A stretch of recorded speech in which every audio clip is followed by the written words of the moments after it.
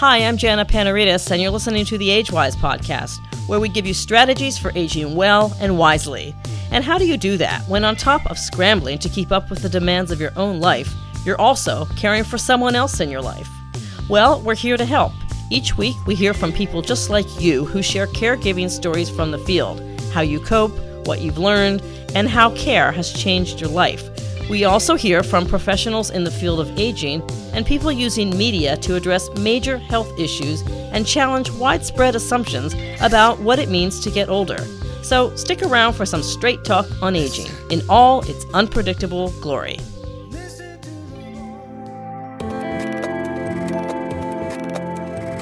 Jay Nelson believes that regardless of background, everyone has a story worth sharing, and that the stories of our elders are especially worth sharing and preserving. It turns out many of the elders and the students Jay works with feel exactly the same way. They are participants in the Legacies Project, an intergenerational storytelling project that's part of the curriculum at Skyline High School in Ann Arbor, Michigan. The Legacies Project was developed by Jay and his business partner, Jimmy Rhodes, who co-founded the nonprofit organization Nice Work Public Media, which administers the Legacies Project. Jay's here to tell us all about it, and he joins us today from Ann Arbor, Michigan. Jay Nelson, welcome to the AgeWise podcast. Thanks very much. It's a pleasure to be here. So before we get into the Legacies Project, I'd really be interested in knowing what your experience of older adults was growing up. Mainly I'm actually, the only real grandparents I knew were on my mother's side. My father's father was killed when my father was 5 years old in an airplane crash, so I never met him, obviously. And my grandmother on my father's side died a few years before I was born. So I knew my mother's mom and dad, and actually her father, my grandfather on my mother's side, died when I was still, 4 or 5 years old. But my grandmother, who was kind of my sole grandparent, I guess, lived to be into her 80s, and so I knew her until, I guess she died when I was in my early 20s. So not much, actually. And I did have my dad's first wife had died, and so he had a son, my older brother, and because of that, he kept up a relationship with my brother's family. So I kind of had three sets of relations as I was growing up, and I had a Grandma Schulte on that side too. That she lived to be into her 90s. So it was just my Grandma Schulte and then my mother's mother were the only older people I really knew significantly. And how old were you when they died? I would have been, probably early 20s, right? My Grandma Schulte died a little before that. She was older, so she died in my, I guess I was in my mid-teens. Right, so the reason I ask is because folks in your generation, and I think we're probably in the same generation, I'm a baby boomer, we really didn't have our grandparents around as long as a lot of younger people are now seeing their parents and grandparents multiple generations ahead of them because people are living longer. And so it's a really different experience, I think, that young people are having with seniors. That's true. And we also moved a lot. When I was about 7 years old, we started moving. Mm-hmm. So we moved away from the two grandparents that I did have. So didn't really see them that much. And when we moved back into town, that's when we kind of reconnected. But, there was a probably 10 or 15-year period there where I didn't see them hardly at all. Uh-huh. Do you think that shaped your views on older adults at all? Or what sort of an impact did that have on you? I think I actually had more of a experience when both my parents passed away a few years ago, and they lived to be well into their 80s. Mm-hmm. So I think it's been something for me almost where I've grown to appreciate it more as I've gotten older. And I think it's also partly because I'm a television producer and have been for decades, and my business partner who started this with me, we both came at it from the production standpoint, and I think it came more out of the sense of just two things. Number one is just having, interviewing people in the course of our careers and discovering how many people had just interesting stories. You really sit down and talk with people. Things come out that just amaze you, and you just never really thought of it that way before. And I think also because I'm just a real history nut. I've been a history nut since I was a kid. Mm-hmm. And so as I was listening to people and hearing their stories, I was just fascinated by all of these things that I'd heard about and read about, but never talked to somebody who had experienced those things. So I think it was a combination of realizing what stories were out there and the fact that so many people had stories that had historical meaning that it kind of created a need for us to want to try and capture stories as much as possible. Mm-hmm. And I think, too, because my father was part of the greatest generation, fought in World War II and all that. And so did Jimmy's dad. His dad fought in World War II. I think because of that, every day you read about how quickly these World War II veterans and the people of that generation are passing away. It just kind of created this urgent need for us to try and capture these stories before they're gone for good. Mm-hmm. So tell us specifically about the Legacies Project and how that particular project came about. You've been talking about it a little bit sort of in the abstract. I want folks to understand this project. Sure. Well, it's an oral history project where we train high school and college students to record on video the stories of senior citizens in their communities, and then we do two things with those interviews. We post the raw interviews on a website that is co-hosted with the Ann Arbor District Library. It's actually hosted, I should actually say, hosted by the Ann Arbor District Library. And we also have students take that material and edit them into roughly 4 to 6 minute stories that we then show at a community screening, which is what we just had at the Michigan Theater in Ann Arbor last week. And the way it came about was, it was actually Jimmy's original idea. He came about it because he is the youngest, I think, of 10 children. And when he was in his 20s, he found out that his dad had terminal cancer, and his dad had only 6 months to live. And he said, I never really had talked to my dad before. Dad was kind of the guy that you try and stay out of trouble and just, keep a low profile. So when he found out his father was terminal, he went to his dad and said, there's so much about you that I don't know, and we both know that you're not going to be around much longer. Would it be okay if I asked you some questions? So they sat down and they had these conversations about, his life and his, working as an apprentice and his experience in World War II and all of these things that he never knew about with his dad. And he was fascinated. Here's this guy, he, lived in his house his whole life. Yeah. And he never knew this about this guy. And I think that's kind of one of the things that happens is we tend to, when we meet people, how often do you really burrow down into their story? You just kind of, if you're meeting them, whatever context you're meeting them, and that's how you tend to deal with them. But you don't really spend a lot of time going, well, where are you from and what did you do? And so that experience, he said he learned more from his dad in the last 6 months of his life than he learned before that. And kind of became a family historian. And then so he kind of filed that away. And then a few years later, he had a favorite aunt who was in one of those bad nursing homes, ones that just, were kind of warehousing people. Mm-hmm. And he would go to visit her. And he said older women, he said mainly women because they tend to outlive men, mm-hmm. would be lining the hallways, sitting in wheelchairs, just almost reaching out, asking him to talk to them, just to, he said the loneliness was palpable. Oh, that's and that stuck with him. And he thought, he said, his dad had died with his family, but there are people that are in these homes.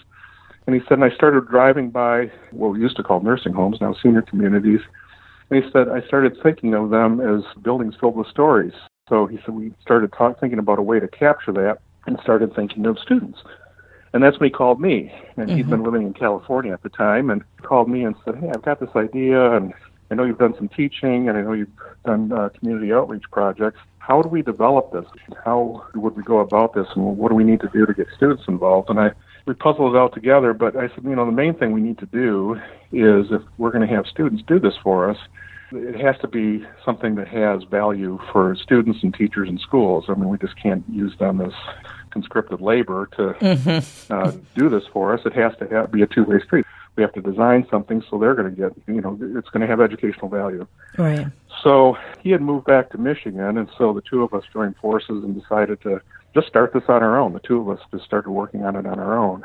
And the good thing was we were in Ann Arbor, which is home to the University of Michigan. So it has, experts in digital media asset management. Mm-hmm. And there's a great medical school there, and right. people who are experts in gerontology. And just kind of everything we needed was right there in Ann Arbor. So, and I knew a lot of people from my work in public television, both in Detroit and Ann Arbor. So we just started meeting with people and saying, okay, if we're going to do this, what do we need to be aware of? And I wish we'd logged the meetings, because we took a lot of different meetings, and then we would discuss it and we would change our plan. And bit by bit, we kind of developed a project and figured out how best to do it and how to make it a meaningful experience for students. And plus, the other thing I knew from when I was in public television in Detroit, we were in the 80s, we were one of the leaders in community engagement projects for Detroit Public Television. And I was in the thick of that. And one of the things I realized from working on community outreach projects is that for sustainability and for casting as wide a net as we possibly could, one of the things we needed to do was make sure that the project was malleable, that could be done in a lot of different settings. Right. So, we set it up so it could be done as a college class. We set it up so it could be done as an internship. We've done it as a 2-week summer day camp, art day camp in downtown Detroit in a collaboration with the Museum of African American History in Detroit. Actually, the high school environment, which is where we've been doing it for 7 years now at Skyline High School in Ann Arbor, that's the most challenging by far, just because you have the limitations on travel, and class time is usually around an hour. Right. The first time we did it was with the group of students I was teaching at the College for Creative Studies. It was a senior level practicum, and it was an all-day class on a Friday. So we could send the students out on a Friday morning with the camera gear, and they could shoot all day and then come back and have everything done. But we had to figure out a way to make it work with the high school, and it's been now 7 years, so we managed to crack that code. So when you do it with the high school students, do the seniors come to the school, or how does it work? Yes. Okay. That's how we had to do it. Yep, we have a standing set that we created. And one of the things we also did when we were starting the process was we got a hold of a guy he and his wife have been very active in senior care, and just a terrific guy. And so we had him come in, and in terms of working with seniors, we said, what do we have to be cognizant of here? And one of the things he made us aware of, and which we have incorporated into our curriculum, is senior sensitivity training. Right. Where we have, the students, we smear Vaseline on a pair of glasses and have them put it on so to mimic what it might look like to have blurry vision. And we have them stuff cotton balls in their ears so they can understand what it's like to not be able to hear very well. So we do a whole preparation and how to, with the students, and how to not only be empathetic with the seniors, but also be respectful. So we teach active listening skills. And that was one of the big surprises for us, actually, was the first time we did it with our class at Skyline. We asked the teacher how it was going, and she said, it's going great. My students are learning how to communicate better. We were kind of confused by that. She said, well, you got to remember, a lot of these students are growing up communicating with their thumbs. Right. And she said that they have to have some training in how to do what we grew up doing, which is listening, nodding, and eye contact. Eye contact, right. Stuff. Yeah, and of course employers and college interviewers, and they all want to, that's all important. Replicate that too. I mean, exactly. Wow. So we have one of the members of the students, it's a big high school, and the class is kind of far away from the entrance, so when it's the seniors' day to be there, their seniors' day, the student team will have one of the team members go down to the lobby and wait for the senior and greet them when they come in, and they escort them to the room, and they do the interview and then escort them back to their cars and make sure they get on their way okay. Oh, what a wonderful experience. Is it senior high school students only, or all levels of high school? The first time we tried it at Skyline, it was a brand new high school. We tried it with freshmen, which we thought was probably too young, and it turned out to be, in fact, too young. So now it's a junior level class in this magnet program at Skyline High School. So they're all it's part of the curriculum. Juniors in high school. It is. Wow. It is. Wow. And a popular part of the curriculum, too. We started out with one class, and now we're up to 2 full classes of right around 30 students each. So, wow, that's fantastic. Yeah, and the students, I was just there yesterday doing interviews with the students. Right, tell us about some of your recent filming. Well, we just did the screening Sunday, June 11th, or June 4th, I'm sorry, and we shot it for the local cable channel in Ann Arbor, the educational cable channel. And so to supplement that broadcast, I've been going out with my own camera and gear and shooting quick interviews with the students. And I'm also going to do the seniors about their experience that I'll edit into the show in and around the stories. And so I was talking to the students yesterday, just doing quick interviews, and they were universally just, loved the experience, took inspiration from their stories. One young African-American man was talking about this woman, an African-American woman who, had to face racism early in her career and became a respected politician in Michigan, and now she's retired and living in the Ann Arbor area. So, and another guy, Dick Kimball, who was a legendary University of Michigan diving coach, who coached, I forget how many Olympics he coached, and he was Greg Louganis' coach in the Olympics. But, this one young man was on Dick Kimball's team, and this young man's a swimmer. And so he took huge inspiration from what Mr. Kimball had to say about what it takes to be a diver and to succeed at that level. And so they learn a lot from the stories these people tell and the firsthand accounts of history, but they also get inspiration from things that they went through in their lives and knowing that they overcame huge things to accomplish great things themselves. And so it gives them, I think, a little bit more insight into what it takes to succeed, and as well as hearing these firsthand stories. One of the first times we did it was actually the first time we did it, back at College for Creative Studies. We had a young African-American guy named Tamar, and he was interviewing this older African-American man, Booker T., who had been a bus driver. So Booker was talking to him about his driving, and he was probably in his 80s back then. This was 2007, so 10 years ago. But he told him about what he did during his career, and he said, what I really wanted to do was I wanted to drive for Greyhound, but I couldn't. And Tamar says, well, why couldn't you? And he said, because I couldn't travel south of the Mason-Dixon line. I couldn't drive a bus south of the Mason-Dixon line. And Tamar said, why not? And he said, because they'd kill you. Yeah. And this young man actually his head kind of jerked back like, what? And I talked to him about it later, and he said, I've read about stuff like that and heard about stuff like that, but I never ever talked to anybody who actually went through that. So I think when students hear these stories, it basically brings the history book alive. I'll say, do they formulate the questions themselves? What are some of the questions? How does that happen? It's a combination of the two. As I mentioned earlier in the origin story, one of the things that occurred to Jimmy was not just when he had that experience with his aunt. It wasn't just that, there were all these stories there, but also the fact that the sort of disrespect that was being shown to these people, where other cultures kind of revere their elders. We were kind of the opposite here. We were kind of shunting them aside, and people in those homes called them God's waiting room. And we both thought that was a tragedy, and that because we have such an ageist society, one of the real core elements of Legacies is to try and flip the definition on ageism, to try and change that dynamic. And the way to do that is to build relationships. So that's really a big part of what we're about, is building the relationships. So when we first sat down to design Legacies, one of the things that we came up with right from the get-go is that there had to be multiple interviews. It couldn't be you come in, do the interview, and leave and never see them again. There had to be relationship building. So the first thing that happens is we have a meet and greet with the seniors and the students where there's no cameras. So when we first bring them together, it's a chance for both groups to just sit and talk and get to know each other a little bit as people. And not only is that good for relationship building, but it's also good for establishing a trust level that will help you get better stories, too. We both know that from our television production days. You have to develop a rapport with someone to get a better story. So we purposely designed our interview template so it would take multiple visits to get through it.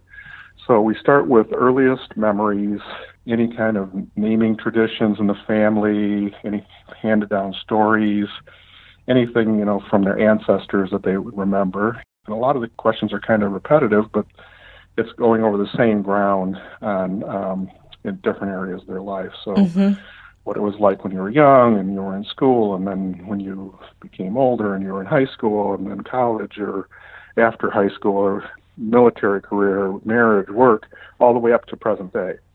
So we have the students go through that whole template, and those are the raw interviews that the Ann Arbor District Library hosts for us. And then there's a break, and then the students will then convene among themselves, because we also know that it's hard to work on something that you're not really all that interested in. So we have the students come up with their own questions. They take some aspect of the senior's life, and they come up with their own set of questions, and they do a single topic interview where they ask their senior detailed questions to flesh out that particular aspect of their life, and that tends to be what they use to create their stories. I see. That's the ones that we show at the screening. And in fact, a quick anecdote, a few years ago when we were doing this as an internship with a company in Ann Arbor, Applied Safety and Ergonomics, who have been huge supporters of us, but they wanted to do a summer internship for some of their employees, high school age and college age children. So we started this internship program this one summer, and one of the people that this one student, Jared, ended up interviewing was a guy named Bob Chappius and his wife, Ann. And Bob, my dad would have known that name right away, Bob Chappius was in the 40s a big University of Michigan football star. He played for Fritz Chrysler, they won a national championship, and he was on the cover of Life magazine. Wow. I mean, he was a big, famous guy when he was a college football player. Well, one of the aspects of Bob's story, and this is I thought Jerry would just do something about Bob's football career, but it turned out that in the course of interviewing Bob Chappius, Bob told him this amazing story about being in World War II. He took off college to go into World War II, and being in a bomber crew and being shot down over Italy, and then being held by some Italian partisans in their attic with the local fascist party headquarters directly across the street, wow. the military drilling ground right next door. He told this whole elaborate story. It's a great story. So that's the story that Jared decided to tell. Well, a few years later, Bob Chappius died. And because of his fame, he rated an obituary in the New York Times. Well, the New York Times obituary writer Googled Bob Chappius, and he came across our project. And he watched Jared's story about, the 16-year-old kid who did this story on Bob Chappius and his experience in World War II. And the headline in the obituary ended up being about Bob's, former football player, World War II veteran. And he quoted extensively all the way through the story wow. from Bob the interview Chappius said about awesome. his experience in World War II. That's incredible. Wow. It was a great moment for us. But, it was right from Bob. This is a story Bob told. Wow, that's incredible. So what sort of changes have you seen in terms of the participants' attitudes towards each other on both sides as a result of this? It exceeded our expectations. You spend a lot of time, I told you about all the work that we did to create the project, all the meetings we took and all the thinking we did and all the stuff we wrote up. And you're planning and you're thinking, oh, this will be good. And then we put it in motion and we were stunned at what a difference it made and it was literally a 180 for both groups.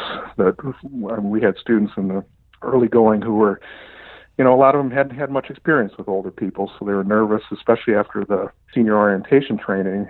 Are they going to get in my face? Are they going to? Yeah. Are they going to smell? Are they going to? They were just very candid about it. But honestly, it turned out to be just the opposite. They saw them as people. And they went from maybe being agitated behind somebody, an old person in line at a grocery store who's having trouble with their checkbook or their, finding their money, to seeing them as people and all of the things that they've gone through in their lives, might have gone through in their lives.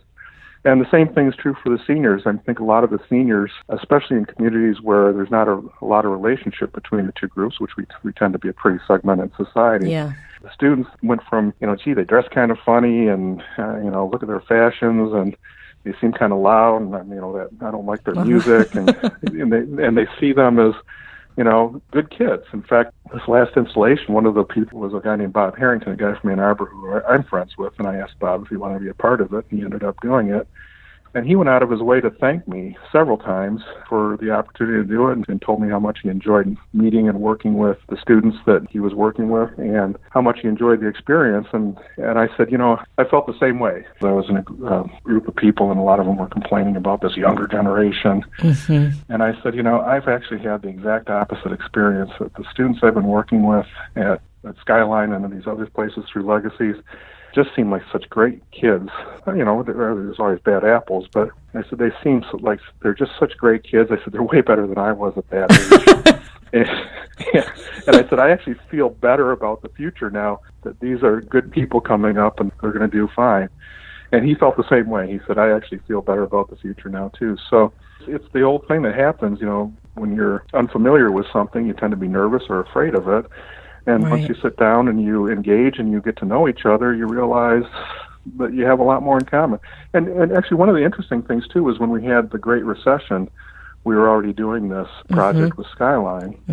And I think one of the things that really helped a lot of those students at that time was a lot of the seniors they were talking with had gone through the Great Depression. So they looked at these people and, well, they survived it somehow. Yeah. Here they are, and then they're in their 80s and 90s, and one woman was actually a little over, I think she was 101 that year. They all got through this somehow, so even though it seems scary and even though it seems like the world's going to end, somehow or another people survived and they got through it. What a great gift for those students, too. Something tangible. Yeah, it is. And I think what ends up happening is that it's much more, as you said, tangible than we ever thought it might be. When we first sat down, we thought, it'd be great stories and everything, but and one more quick thing you asked about how the attitudes change. One of the things when we first started doing Legacies at Skyline High School, there was the usual nervousness, and we would do before and after interviews to capture the evolution of how they came to view each other. But after about 2 or 3 years at Skyline, there actually became a positive buzz in Skyline about Legacies. And students were actually getting into the magnet program partly because of the Legacies experience, because other students had such positive things to say about it. That's interesting. So we don't even get that if we do pre-interviews anymore. We don't get that. Oh, I don't know, I'm nervous about it. Right. They're like, oh, I can't wait to get started. I'm really looking forward to this. So that is really cool. So this is part of the curriculum at Skyline now, and it's a magnet school. Well, they have several magnet programs within Skyline. This is one of several. So this is the Communications, Media, and Public Policy magnet program, which is taught by Mrs. Pat Jenkins, I should mention. Mrs. Pat Jenkins. A shout out to Mrs. Pat Jenkins. Yeah, she's been great. She's helped us improve the project. She's innovated, and we've taken a lot of her innovations and incorporated into our project design. We're always trying to make it better. So. Well, is this something that can be replicated in educational settings that aren't maybe as... It sounds like Skyline's kind of on the cutting edge here. It could be done anywhere. I mean, that's one of the things, like I was saying earlier, one of the things that we thought of consciously in our project design was making it malleable, making it so it would fit into a lot of different environments and that we wouldn't be facing huge obstacles to implement it someplace new. So, like I was saying, the high school setting is our most difficult. But if the only thing that's needed nowadays is really just video cameras and basic video editing gear, which is really inexpensive. I mean, part of the reason that this is possible now, that it wasn't possible as much even 15 years ago, is that great digital technology we have and video cameras and everything else. It's possible to do this and not break the bank. Right. I do a lot of shooting with a $235 high def video camera I bought at Walmart, and it's in every way superior to the $70,000 cameras that we used to use when I first started in television in the 80s. And it's way better. Every part of it's better. And really the story is the thing, right? So yes, it's really amazing how a good story can transcend any flaws in audio or video or shortcomings. That's correct. And you're right. It's just that the technology nowadays makes it easier to capture that story than it's ever been, and cheaper. I mean, you don't even have to buy tape stock anymore. It's just all recorded on an SD card. So it's just every aspect of it is just cheaper and easier and better. So it's just the tools are better for telling video stories than they ever have been. And they're just getting better and better all the time. So. Right. So how much does this project cost to execute, and how do you keep your costs down? That's a good question. Well, there's a little variability in cost depending on what we're facing when we come into the school, or, depending on what kind of equipment and what kind of training, what kind of program they have. But roughly, it's a little bit over $10,000 for the first year.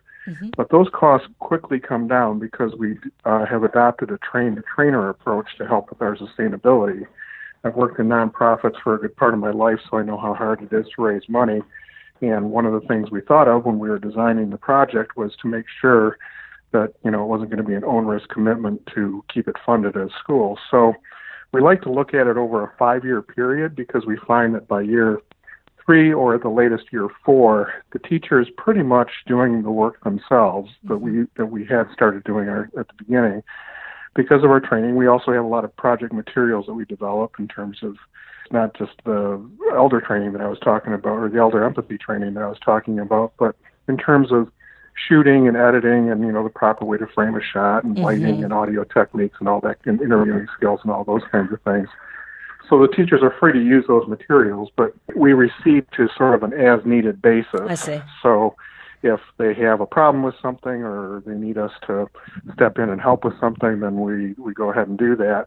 But other than that, it tends to mainly be in the latter years of the installations. It tends to be help with recruiting, getting things set up and elder orientation and the senior orientation and getting everybody situated, and then being on call, and then later on, as they get into editing and storytelling, we're a little more hands-on with that. Again, depending on the program, but we tend to, because we have editing expertise, we'll go in and help the students with problems they might be having. And then we also organize the screening, and then after it's done, of course, we receive all the video materials that they generate, both for the raw interview archive that the AE, the Ann Arbor District Library, maintains, and also for the YouTube channel for the finished stories. The Ann Arbor District Library. Okay, cool. Yeah, they're the ones that host our raw interview archive, which is a great gift because it's a lot of material. Yeah, that's really awesome. Right, and you said the seniors are always coming to the high school, right? Yes, and we have done. And where do you draw from besides, is it just nursing homes? Can you give us a sense of where you draw from? It's a combination of a few things. As we've gotten more and more established, a lot of times it's referrals now. So many seniors who go through the project will come up to us afterwards and say, "I have senior a friend citizens, not high school seniors." Yeah, senior. To clarify. Yes, I'm sorry. I should be clear. Yes, Yeah. Senior citizens, narrators we call them. Narrators. The senior narrators go through the project and they have such a good experience. They'll come up to us and say, "I have someone who's a former judge, and she would be great. I'll talk to her." And, let's see if we can get her involved. So a lot of it now is senior narrators reaching out to their friends and colleagues saying, "Hey, I was in this experience. It was terrific. You really ought to do it." So that's made our signing up process easier. And then we'll also do things where we'll go to area senior communities and do presentations about legacies. We'll put up sign-up sheets. We'll go to senior centers because we want to try and get as diverse a group as we possibly can and not just kind of plumb the same ground over and over again. But it's a combination of those things. And we've gone from having to scramble and put a lot of work into getting a new group every year. And this year, I think when we started... There's probably a waiting list by now. There is now. We had not only did we have a complete list for last year, but we had 4 people already from a year ago who are already on our waiting list for next year, this coming fall. And then we have... some of the people from our last group who are calling their friends for us and helping us sign people up. I found this really moving. On the website, the Legacies website, attention is paid to the benefits of a life review for the elders and how that improves their quality of life. Can you talk a little bit about the benefits of life review? Yes, well, that was something we found some of that information online, but we also, some of the experts we talked to that were affiliated with the University in Ann Arbor. But one of the things that they have established is that when seniors, citizens, have a chance to go through their life and basically do a comprehensive life review like we do with Legacies, there's not only benefits in terms of, cognitive and mental and emotional benefits, the satisfaction of knowing that your story is going to be preserved, that, you're handing down some legacy to another generation. There's all value in that. And they did studies where when people knew that they were going to be interviewed about their lives, that their attitudes improved and that their cognitive measurements all went up. But there were also physical benefits as well. They also noticed that there was a drop in blood pressure, that the respiratory rates improved. And so that when people do comprehensive life review, there are just a number of benefits that are not just emotional and psychological, but also physical as well. I think a lot of older people are just used to being the recipient of help and the recipient of information and being told what to do and what's better for them. Whereas if they're active providers in the exchange of information, that increases their sense of self-worth. I mean, nobody wants value, to be value, right? Nobody wants to be forgotten. And I think in this culture, as you referred to earlier, we tend to sort of warehouse older adults, and once you pass a certain age, you're almost invisible. So I love this whole idea of older adults being active providers of information. Yeah, I never had thought about it in that context before, but it's absolutely true. I mean, we've witnessed that, and one of the things, we're just kind of skipping all over here, but one of the things that you just made me think of when you were talking about the seniors coming to the high school is I mentioned that Skyline is a brand new high school. It's a state-of-the-art high school. So one of the cool things that's happened is that the senior citizens who have been involved in our project, they've never been to Skyline before. So it's a chance for them to come into this building and see this new high school that's in their community and see these students and meet them for the first time. So it also ends up building a little community that way as well. Mm-hmm. Community cohesion. Yes, exactly. So can you see how the Legacies Project might be used outside the high school? Yeah, we actually are pitching it as partly a career awareness project, because one of the things that we discovered as we got into this is we talked with people in gerontology programs at colleges around Michigan, that a lot of gerontology programs were experiencing a lack of students, and in a lot of colleges, gerontology programs were actually closing for lack of students, which is particularly concerning for baby boomers like you and I who, as we're looking ahead, are going to need people to care for us. Right. And because of that, because we're all retiring and getting later on in our years, job opportunities in elder care and senior communities and gerontology are expected to increase greatly in the years to come. And yet there isn't this supply line because gerontology programs are closing. So because of our project, one of the things we realized is that students, again, what we talked about earlier about, taking away the fear of the unknown, once they have this exposure to working with senior citizens and the values that it confers to their own lives, they become more interested and start thinking about elder care and gerontology as a possible career path. Mm-hmm. And I think one of the ways of helping to make that sexy is by pitching it as, the video aspect of it and the tech side of it, right? That's exactly right, and you really hit on that. We call it the spoonful of sugar approach from the old was that Mary Poppins, I guess, where we use. No one's going to know what that means from that generation. You and I will know. So, but one of the things we realized is, when we first went into this, we kind of had an assumption that a generation that's grown up with video cameras, everybody's got video cameras in their phones and everything nowadays, that they would be, pretty savvy in terms of how to shoot video, but we discovered that they never had any instruction in, so they didn't know how to do it. So we find that the whole idea of training them in the proper way to shoot and acquire audio and how to assess lighting and all of that good stuff is something that's really a pretty powerful lure. And in fact, one of the students I talked to yesterday at Skyline about his experience, he'd never done any video shooting before, and a light bulb went off for him, and he's now thinking of maybe doing something in video with as a career because of how much he enjoyed the experience of shooting. Actually, one of the things we've also discovered, too, that, and I can relate to this completely, thinking back of when I was 17 years old, is a lot of times students that are in video programs in high school, when they're given an opportunity to do a film, what do you do a film on? What story do you tell? I could never have thought anything when I was that age.